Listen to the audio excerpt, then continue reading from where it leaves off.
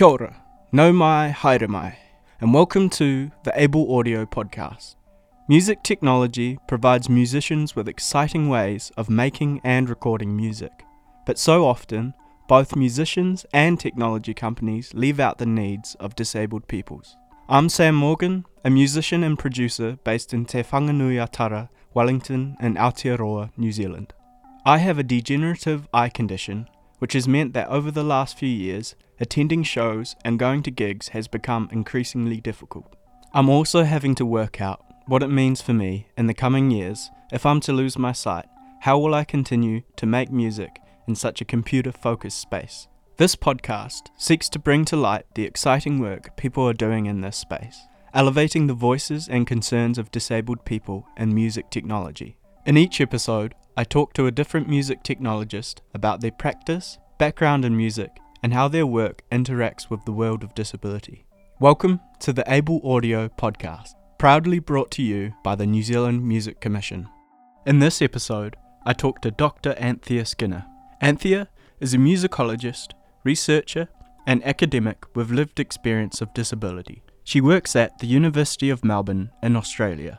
As a child growing up with a disability, the school band was a place where Anthea could compete on a level playing field with her non-disabled peers and make like-minded friends. Despite her musical success, Anthea was often the only disabled student in any band or orchestra she played in. It was clear that her disabled peers did not have the same access to music education that she enjoyed. Today, Anthea's work at the University of Melbourne aims to help those with disabilities access the benefits of music education. Her latest research project, the Adaptive Music Bridging Program, is connecting disabled students with the latest in adaptive music technologies so they can enjoy the art of learning a musical instrument, regardless of disability. Here is my conversation with Anthea. What led you to thinking about accessibility and music?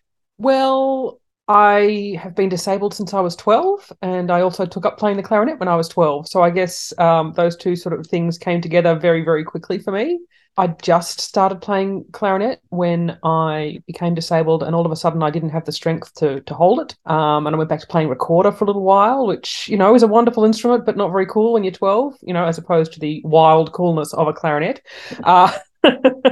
So I guess, I started out by doing really, really basic things like adapting saxophone neck straps to work for a clarinet and things like that. Very, very simple little things, but it made it possible for me personally to continue playing. And what was the first piece of assistive music technology you came across? It probably was that neck strap, I started out with just a basic saxophone one.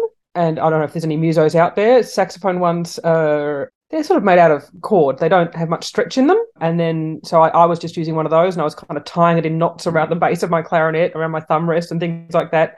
And then I discovered someone had already invented one that was for clarinets, and it was really sort of stretchy. It was made out of elastic, and it gave my wrists a lot more support, and my thumbs a lot more support. So I guess that was my first hint that it wasn't just me trying to do this, that there were other people out there who I could lean on for support and who had other ideas.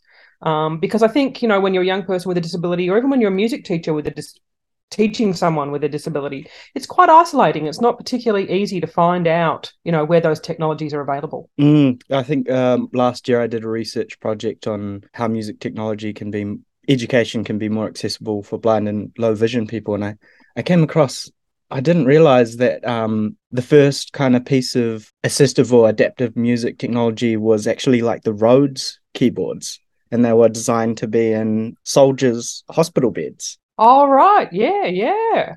Oh, look, and way even before that, there were certainly, before Louis Braille started looking at Braille music, they had all sorts of I can only use the word contraptions to get across the concept of notated music to blind and people with low vision. I found a wonderful advertisement from like 1860 or something where it's like, new improved easier model now only has 360 brass pieces. And I just picture these blind dudes trying to come to terms with their 360 brass pieces so they can type out So, it's something, and you're right. Look, the blind community absolutely has led the way in music technology, and I guess there's a logic to it, blind people are often, blinded people with low vision are often, music is seen as an appropriate job for them, and also often have a great passion for it. Those two things don't necessarily go together. And I guess also because of the literacy thing with music, that community has been finding ways to get their ideas across through writing.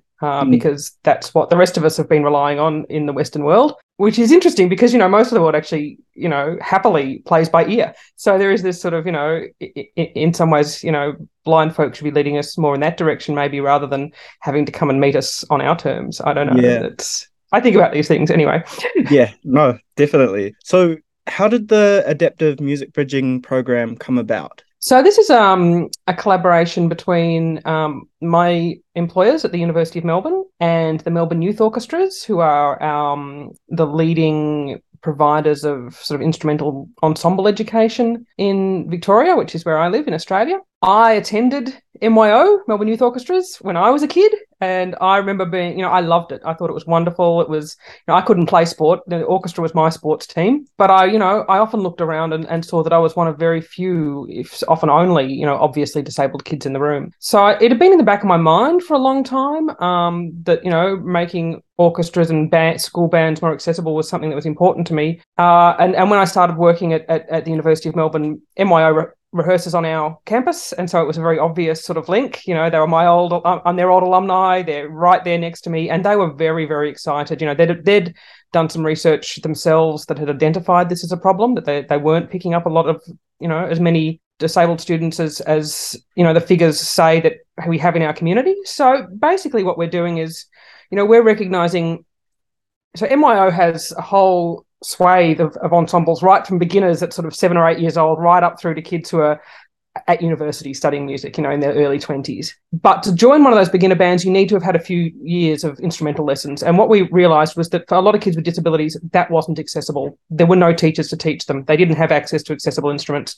So we're kind of developing a bridging program that gives them that first 2 years of learning experience so that they can then be integrated into MYO's mainstream ensembles as they get older and improve, which is really important because having that pathway into a mainstream setting is really important, I think. So do you provide those 2 years, what does that look like? Are there private teachers that are introduced to assistive technologies, or? Yeah, sure. So I'm going to start by saying we are very early in this project. So we have auditioned the kids. They will be in the classroom for the first time in February. So when I say what are we doing, there's kind of, we have plans, but they're not actually sitting in the classroom doing them yet. But essentially our plan is to have, I guess, sort of 2 small groups that overlap each other. So, some kids are in both groups. And that's to deal with the different support level that the various kids need. So some kids are playing highly, highly adaptive instruments where there are no teachers. And to be honest, we're importing the instruments from overseas because they aren't in the country.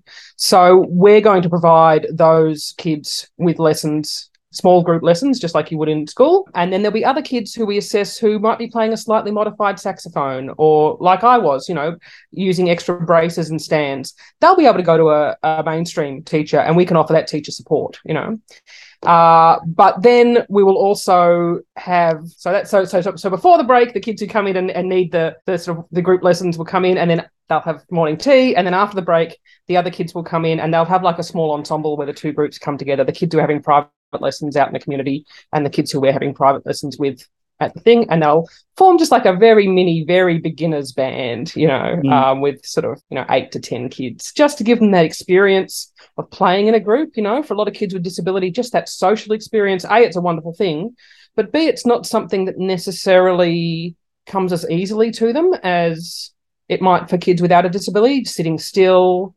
concentrating, not running around the room, taking turns, all of those kind of things, being in front of an audience, loud noises, having other kids in the room make loud noises, all of those things that kids need to get used to. So it would also give them an experience of that kind of thing before they're joining the sort of mainstream group. That's the idea. So have you thought about what kind of genres will be played at all, or? But we're very much following the path of Melbourne Youth Orchestras, and they have concert bands, they have orchestras, and it's very much, I guess, well, it's age appropriate because, like I said, some of the kids, they come in at 8 and by the time they graduate, they're 21. So obviously their musical interests, I would hope, have changed slightly, But I guess really think about what you hear at any school band. It is just about getting those kids a broad, background so that all of the kids at some point are going to play something that interests them, and probably at some point are going to play something that bores them because, we all have different tastes. And that's, excuse me,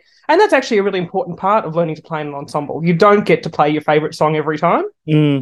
So, they do sort of like classical stuff. The older kids do, serious classical stuff.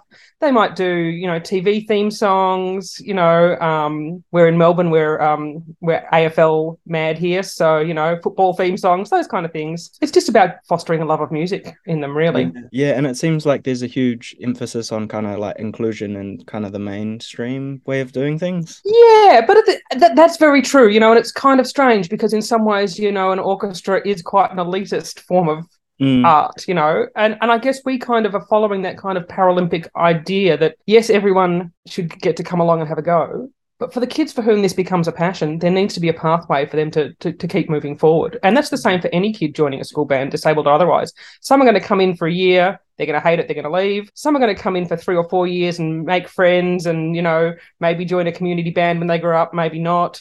And others might make a career out of it or become music teachers or, composers.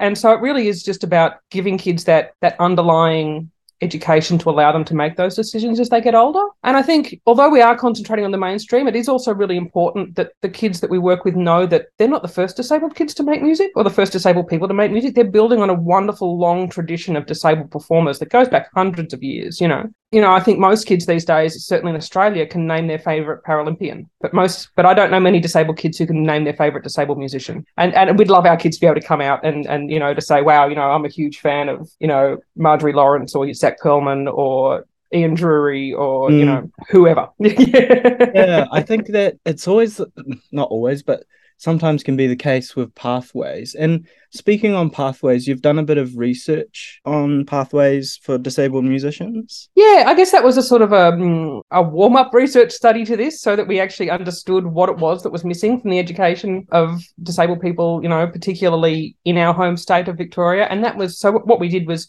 we interviewed a cohort of professional and semi-professional musicians with disability. Some had that disability their entire lives. For some, it was new and they were learning to cope with it as, professional musicians who had previously not been disabled. And basically, we just interviewed them about their career experiences and what worked for them and what didn't. And, one of the things that we did find was that finding a music teacher, especially if you had a very obvious disability, was very much luck of the draw. If you got lucky and you found someone who was willing and able to go out and do the research themselves to support you, which is a lot of work, then you're great.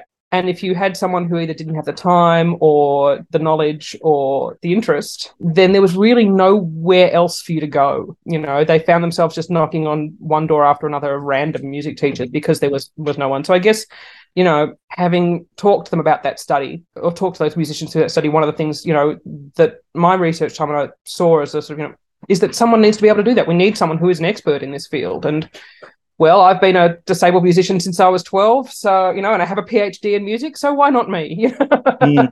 Why don't I become the one who sets that up and supports those ones, the next generation coming through so that, so that they're not sort of groping in the dark in the same way I was for information. Yeah. What would you like to see more of in music education in terms of accessibility and inclusion? Do you think more awareness and training needs to happen so more teachers start to use adaptive music technologies? Or absolutely. I experience a huge amount of goodwill from music teachers. They want to be able to help, they're just not sure how. And one of the things I find, I'm situated in the creative arts and music therapy unit at my university, although I'm not a music therapist, but there's an information gap between music teachers and music therapists a lot of the time, and kids with disabilities kind of fall into the middle.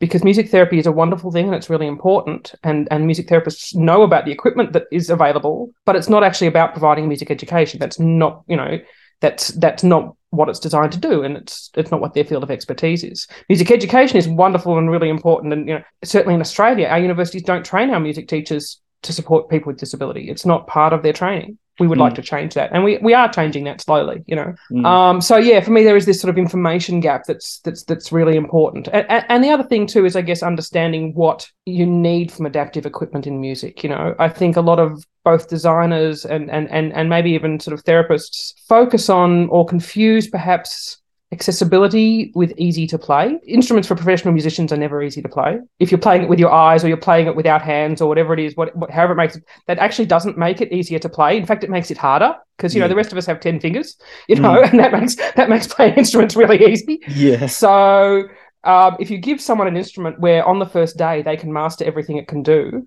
well, what do they do on the second day? What happens when their skills improve? How do you make sure that just like someone playing a violin who can keep learning and keep improving and keep becoming more musical for their entire lives, if they wish, you know, that is the kind of equipment that we actually need. And it's beginning to become available now, you know, it's, but yeah, so I guess it's, accessible and easy to play, I guess, are not the same thing. And I think that's really important to remember. Yeah, I think I saw on the website there was you were using a piece of music technology called iHarp. Yeah, yes, an iHarp. So yeah, that's a wonderful. It's basically just a computer software that attaches to an eye tracker, same as you would use to control your mouse if you don't use your hands to do that. And you basically you use that to change notes and volume in real time in performance. And, you know, that provides something, you know, that's a real game changer for people who have very little movement, you know.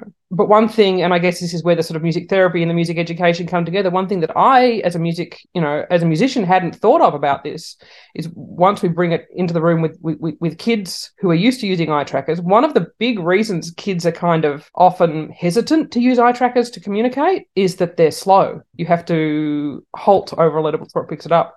Music programs are specifically designed to work in real time. They're one of the few ways that kids can actually use an eye tracker, and it works instantly. Yeah. You move your eyes and it's going to play that note right now, this second, no lag, or as, you know, as little lag as is, you know, undetectable lag, you know.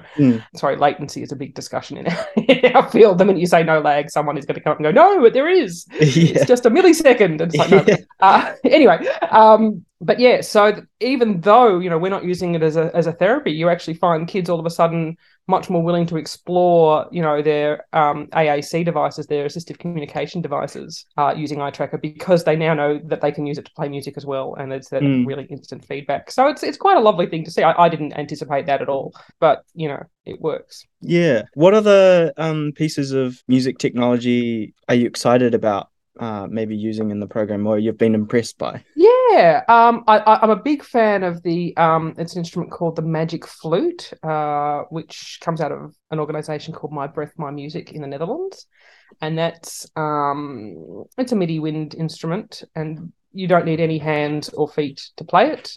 You literally just change notes by moving your head up and down. You do need to be able to blow, but that's about it. And it's lovely too because the mouthpiece, you know, with 3D printing is wonderfully adaptive. You can play it through anything up to and including a drinking straw. You know, so if you can sip through it, you know, sip through a straw and blow bubbles through a straw, you can pretty much play this instrument. I love that. We've also been working with Monash University here in Melbourne. At Sensi Lab with Dr Alon Ilsar, who's invented the Air Sticks, which is wonderful. It's a directional controller. So think of it like a drumstick, but you don't have to hit anything. And basically where you point it changes the note or changes whichever parameter you'd like it to change. And we were working with a professional dancer with cerebral palsy named Dr Melinda Smith. Basically, you know, to test it out before we used it with kids, you know, as I said, we want instruments that move through the whole career. So if it works with a professional performer, you know, it's going to work with 12-year-olds, theoretically. And, you know, Melinda, who is also happens to be a poet, she's a wonderful creative artist who immediately blew our expectations out of the water of what this instrument could do. And we had, you know, we see it as a musical instrument. We were going to play drums and we were going to play harps, and all of a sudden, you know, Melinda uses assistive communication. She struggles to speak clearly, and all of a sudden she's programming poetry into it. So where she points different parts of the room and it gives you different lines of poetry. And and so we were just like, okay, that's, you know, I think that's one of the wonderful things about research and bringing in, creatives to do these things. And they just, that's not what I saw the technology doing at all. But hey, we're running with it. So, Yeah. it's great. Takes you in different directions, I suppose, eh? Exactly. That's exactly it, And, any kind of creativity is wonderful for that. But I find, those of us with disability, we just have that added edge because, we do live slightly differently in the world, and therefore we have slightly different ideas to those of us around us. It's not a bad thing, Yeah, I think it's just creative ways of thinking about things, and almost, we tend to can make things a bit more comfortable. That's working from bed and stuff, exactly. We wouldn't have Siri if there weren't disabled people who needed voice, recognition and voice activation. Absolutely. Yeah. I always say, especially working in the arts, no one ever got any points for being just like everybody else in the arts. The capacity to be different is actually what makes us good at what we do. How can people begin making their music education more accessible if they don't know where to start? If they don't know where to start, well, the first thing, I guess, is to not make assumptions. I mean, it's an easy thing to say. Everyone has the capacity to be artistic. Everyone has the capacity to make music. But of course, that's not always so easy. Listen to the students you have. Often they already have the solution, or their parents already have the solution. I work with a wind repairer who recently had a kid with facial difference come in, and he'd made himself nose plugs so that the air didn't come out his nose when he was playing because he couldn't stop it. And he just needed someone to help him make them stronger so they didn't break every time. He knew what he needed. Now, as a music teacher, and if I had a kid with a similar disability come in, I would have immediately said to them, "Look, go play strings. Don't play a wind instrument." Well, this kid wanted to play a wind instrument, and he's figured out how to do it. And so if we just listen to him, then we've fixed it. It's kind of that simple. But finding that, reach out to adults with disability. You can reach out to me. It's my job to help make these things. I get cold calls all the time from people saying, "Look, I've got this student. I don't know what to do." Or I am this student. I don't know what to do. So look. And there are, and here it's Arts Access Australia. I'm sure you forgive me. I don't know what the equivalent is in New Zealand, but I'm sure there are sort of support organisations that might be able to point you in the right direction, sort of disability arts organisations. But yeah, ask around and don't assume it's not possible because it is. Yeah, because it is. I really enjoyed hearing how Anthea has drawn on her personal experience, acknowledging the opportunities she had growing up, and trying to find ways to give those same opportunities to other disabled people. The discussions around music technology treat technology not as something exciting in itself to engage with, but rather something that can help facilitate wider participation in music making.